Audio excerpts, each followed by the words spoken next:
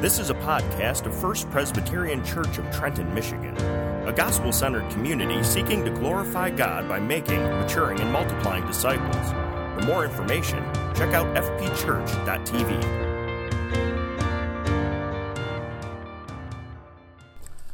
Our scripture lesson this morning is found in Luke chapter 10, starting at verse 17, where we continue the story of that occasion when Jesus sent out a number of advanced teams to prepare the way for his coming, and now they are giving their report. Verse 17 says, "The 72 returned with joy, saying, 'Lord, even the demons are subject to us in your name.' And he said to them, 'I saw Satan fall like lightning from heaven. Behold, I have given you authority to tread on serpents and scorpions, and over all the power of the enemy, and nothing shall hurt you. Nevertheless, do not rejoice in this, that the spirits are subject to you, but rejoice that your names are written in heaven.' In that same hour he rejoiced in the Holy Spirit and said, 'I thank you, Father, Lord of heaven and earth, that you have hidden these things from wise and understanding and revealed them to little children. Yes, Father, for such was your gracious will. All things have been handed over to me by my Father, and no one knows who the Son is except the Father, or who the Father is except the Son, and anyone to whom the Son chooses to reveal him.' Then turning to the disciples, he said to them privately, 'Blessed are the eyes that see what you see. For I tell you that many prophets and kings desired to see what you see and did not see it, and to hear what you hear and did not hear it.'" Shall we pray together? Father, we thank you on this Sunday morning that we can come before you, a holy and a righteous and an all-powerful and all-knowing God. And we can come with our heads held high because of your grace, your mercy, your kindness that has been showered upon us. Lord, we know that we don't deserve it. We have done nothing to merit it. Lord, we know that as the scripture that we have just read reminds us, we only know these things because you and your sovereign will and grace have opened our ears and our eyes so that we could understand and appreciate the magnitude of your love for us. So, Lord, we are truly, truly blessed, as the scripture tells us. And so, Father, with humility, humbleness, with meekness, we come before you with great thanksgiving. Lord, you have been so good to us as a church family. Once again, we thank you for your watch care over us, the great ministries that are beginning to gear up once again, those Bible studies and prayer times and times of fellowship. We thank you in advance for the time of fellowship we're going to have right after our service. And we thank you for the hands that have prepared a brunch for us, and we just pray that it would be a wonderful, sweet time.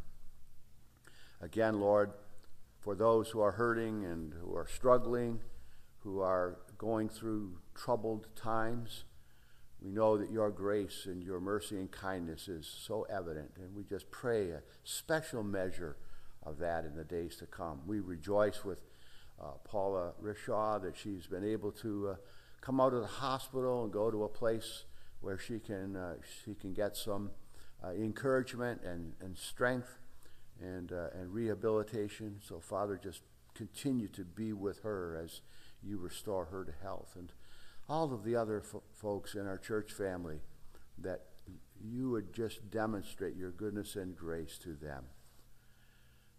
And again, Lord, we thank you for the word that is before us. We ask that as Pastor Carr shares the thoughts and reflections that you have laid upon his heart, may you give him the very words to share with us, that we would be encouraged and that we would learn, that we would find motivation from your Holy Spirit to be the people you've called us to be. We pray it in Jesus' name. Amen.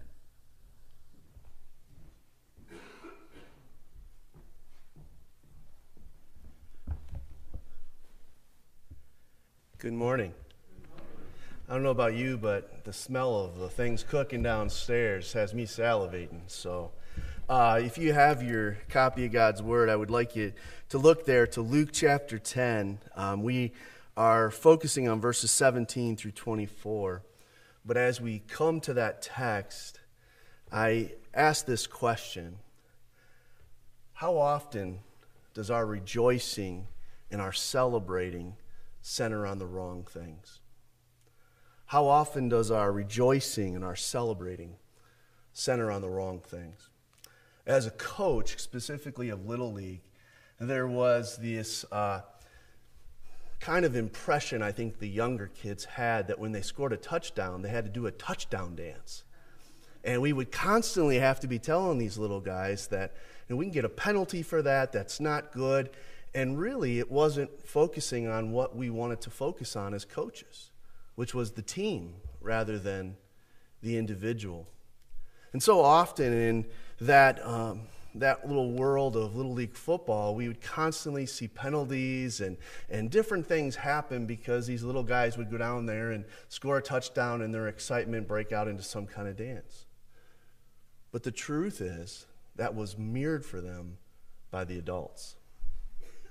The adults on television who would score a touchdown and would do their own dance and show their own form of celebration about how great they were or what their ability foretold. But there was one athlete that specifically stood out to me, and it was the Detroit Lion running back, Barry Sanders. Every time he scored a touchdown, he would just take and hand the football to the ref. What was always amazing to me is that Barry Sanders was probably one of the slickest running backs ever to play the game. He could do things in the backfield that would just make your head spin, bounce off of players and spin and do things that just seemed almost superhuman. But in through all of that, he never once danced. He never once celebrated himself. As we come to our text, we see that the 72 that Jesus had sent out, their job was to evangelize, to go and make Jesus known. And as they go, they were told that they were going to encounter many things because, well, the harvest was plentiful, the laborers were few. And they were being sent out as lambs for the slaughter before wolves. That they weren't to take any money with them or any extra shoes, that ultimately they needed to depend upon God for their protection and His provision.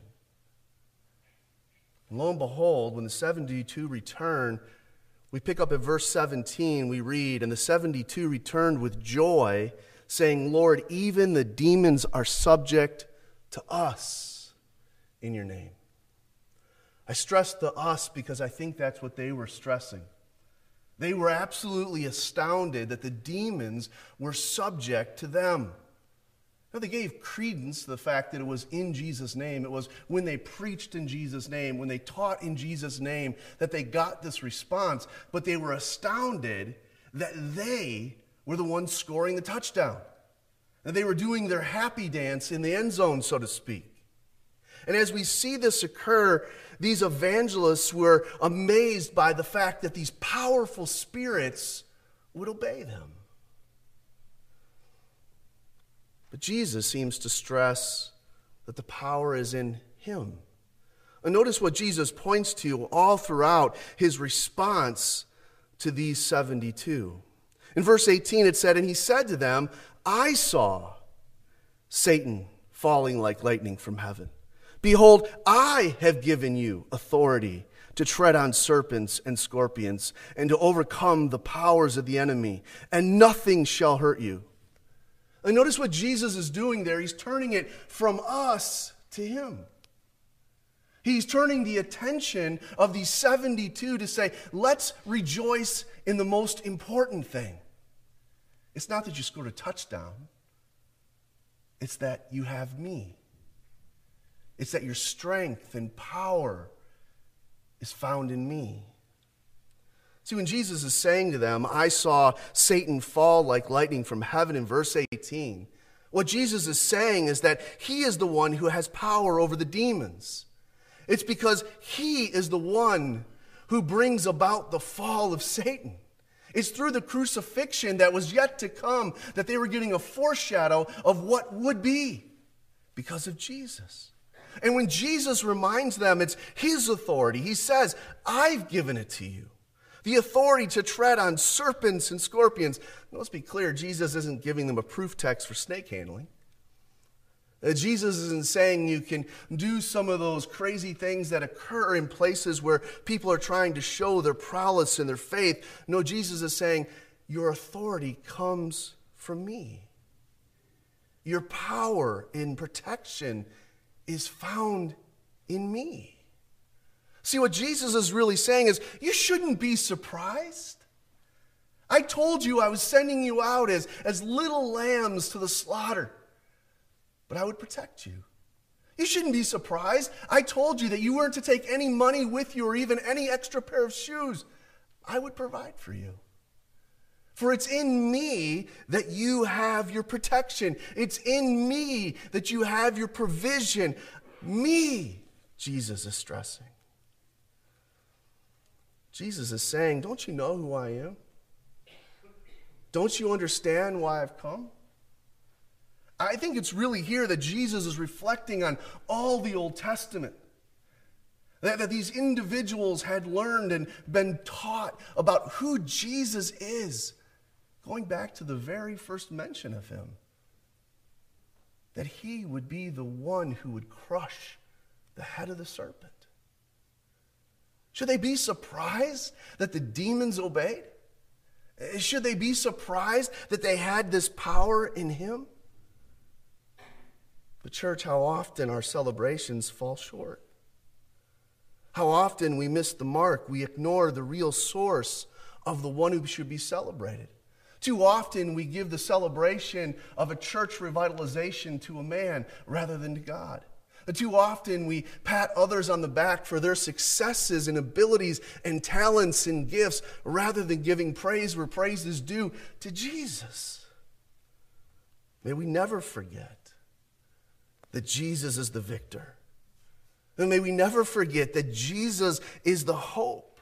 May we never forget that Jesus is to be celebrated above all, because Jesus is the victorious one. Our victories are found in him. Friends, understand this. This was understood even in the Old Testament, that God was the creator. God was the sustainer. God was, in fact, the Redeemer. Listen to the psalmist in Psalm 33. He says, the war horse is a false hope for salvation. Now, back in those days, a war horse was like a tank. It was an advantage that your army had over any other army. But the psalmist is saying a war horse is a false hope for salvation. And by its great might, it cannot rescue. Behold, the eye of the Lord is on those who fear him, on those who hope in his steadfast love. And listen, our souls wait for the Lord. He is our help. He is our shield. Hear what the psalmist is doing? Don't misplace your celebration. Don't misplace your hope. Let your eyes be fixed on Jesus. We can do this as we fall into ways of hoping that our businesses will be successful because of a certain hire or a certain investment. We can hope this in politics, that if we just get the right politician in office, everything will be fixed. But Jesus is saying, I'm your hope. I'm the one you need. And here we see both in this example of the psalm and in this example through Christ to the 72 that we need to know where our hope and victory is truly found. In Jesus. So church, I ask you, do you know the source of your victory? And do you know the source of your hope? And is that source Jesus? Is the reason you celebrate Christ? He needs to be. For all praise is due his name. As we continue to walk through this story, we come to verse 20. And notice what Jesus does here in verse 20. He reorders their rejoicing. Listen to verse 20. Nevertheless, do not rejoice in this, that the spirits are subject to you, but rejoice that your name is written in heaven. And Jesus is saying, don't celebrate the fact that you had a little victory over some demons. Have victory that you're known by God. Have celebration and joy that your assurance of your salvation is given. See, church, too often we celebrate the wrong things, and Jesus wants to reorder our rejoicing. Rather, Jesus is saying, your names are written in heaven. That's what should be celebrated. And Jesus is pointing to the 72 and saying, this is where real rejoicing is found. Now, the joy shouldn't be simply that wonderful works were done, but that we have absolute assurance of our salvation. Why? Our names are written in heaven. Ralph Davis, a commentator, he says, their primary joy should not be in the power that Jesus gave them or in the success of their mission, but their primary joy should be in knowing that their names are written by the finger of God. That God owns them. That God loves them. That God is caring for their deepest, darkest needs. See, what this text does in verse 20, it forces us to ask the question, do we really understand salvation? Many of us have grown up around the church or the things of the gospel, and we've become very accustomed to hear about one dying on the cross for the sins of the world. We're very comfortable with that, but do we understand the richness and the blessing of that? Do we understand that those whose names are written in heaven, they will not be judged for their sin? All of the filthy, wicked things we do will not be held against us because Christ has washed us clean. And do we understand, those of us whose name is written in heaven, that we will spend eternity in the glory of God? There will be no darkness, no loneliness, no anxiety, no depression, no sadness, but absolute, perfect joy. For that's all we shall know. Perfect joy. No sorrow, no tears, no death. This is the blessing of heaven. This is the blessing of knowing that your names are written in heaven. This is what should be celebrated. This is what should bring joy to our souls. Our rejoicing should not be in the power or strength we might display, but our rejoicing should be in the grace and the mercy we've received. Our joy shouldn't be simply in our successes, but in our forgiveness, in the grace we've been shown, in the assurance of love we have, because our names are written in heaven. Friends, one of the greatest gifts a child gets is a hug from his mom. And let me tell you how special those hugs are, because as a little boy, I loved to be hugged by my mom. Now, as a teenager, not so much. But as a little boy, I loved hugs from Mom. I would be playing on the floor with my cars and my toys, and I'd look it up and I'd just see her sitting there, and I just want to go snuggle with her. I just want to be near her. But you know what was the most special hug? It wasn't when I was obeying. It was when I was disobeying. It was in the moment when my life wasn't in order. It was when I was being chastised or disciplined, and she would still hug me. Those were the most special hugs. Even as a teenager, those were the most special hugs. And that's exactly what Jesus is saying should be celebrated by the church. Not the powers, not the wonders, not the fact that the demons obey your voice, but that God loves you. He wraps his arms around sinners and says, I've saved you. Your name is written in heaven.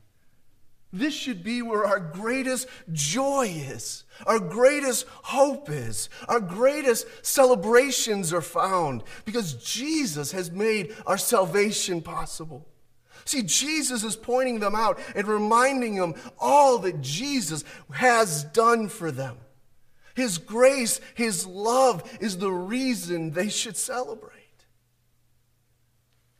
Church, our joy should be because of the eternal life we received. And do you know that when our joy is in eternal life, when our joy and our celebration is in the truth of the doctrine of salvation for sinners such as us, when our joy is found there, this keeps us from being discouraged from everything else life can throw at us. Because we understand we're loved, we're forgiven, we're saved. And it changes everything. That's the good news of the gospel. But too often, we simply celebrate what appears to be earning favor with God, the gifts, the talents, the abilities, rather than simply celebrating the favor we've received from God. Church, how true that is in all of our lives. How often we celebrate what appears to be earning favor with God, rather than simply celebrating the favor we've received from God. So, church, how busy are you celebrating the grace and the mercy God has lavished on you? How busy and how consumed are you with celebrating Jesus' salvation for sinners? Friends, the good news of the gospel is that grace is given, not earned. One of the most amazing things about this text, though, is the fact that Jesus rejoiced. And draw your eyes to verse 21. In that same hour, Jesus rejoiced in the Holy Spirit and said, I thank you, Father, Lord of heaven and earth, that you have hidden these things from the wise and understanding and revealed them to little children. Yes, Father, for such was your gracious will. Notice what Jesus is doing. Jesus is showing what should really be celebrated. The fact that there is spiritual understanding of the truth of the gospel. Jesus is breaking forth in praise. He's saying, I thank you, Father. What does he thank him for? For his gracious will. His gracious will is tied to spiritual understanding. In verse 20, he says, I celebrate the fact that those things that the wise men can't make sense of, children can. Because you are the revealer, Lord.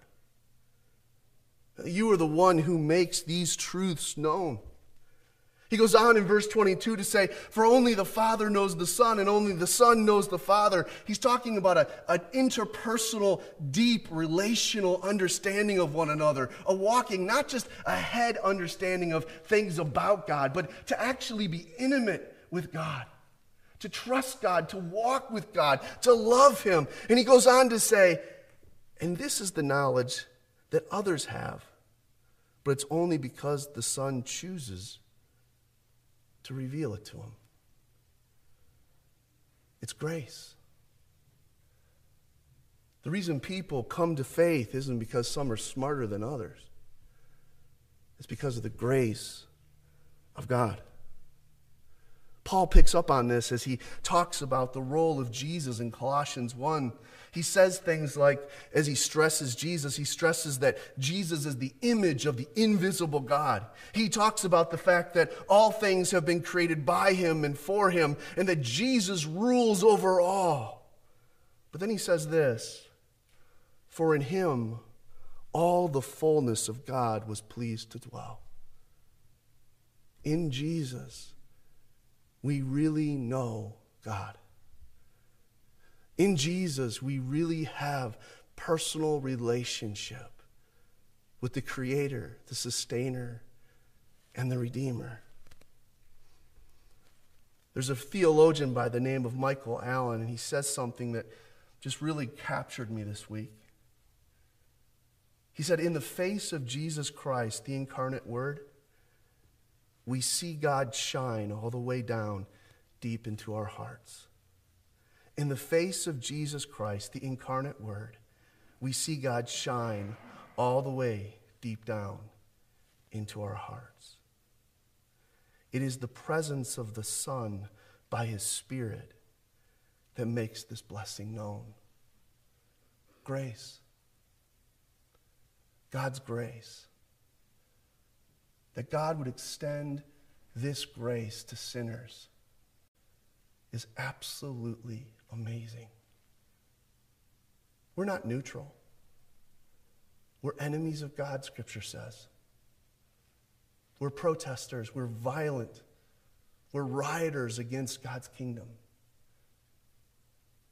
And yet, His truth breaks in through the person and work of Christ in our lives. And we put down our weapons of anger, and we embrace His forgiveness with tears. Friends, that's the grace of the gospel. As the Word and Spirit break in on us. And notice what he says in verses 23 through 24. He's basically saying, you're blessed.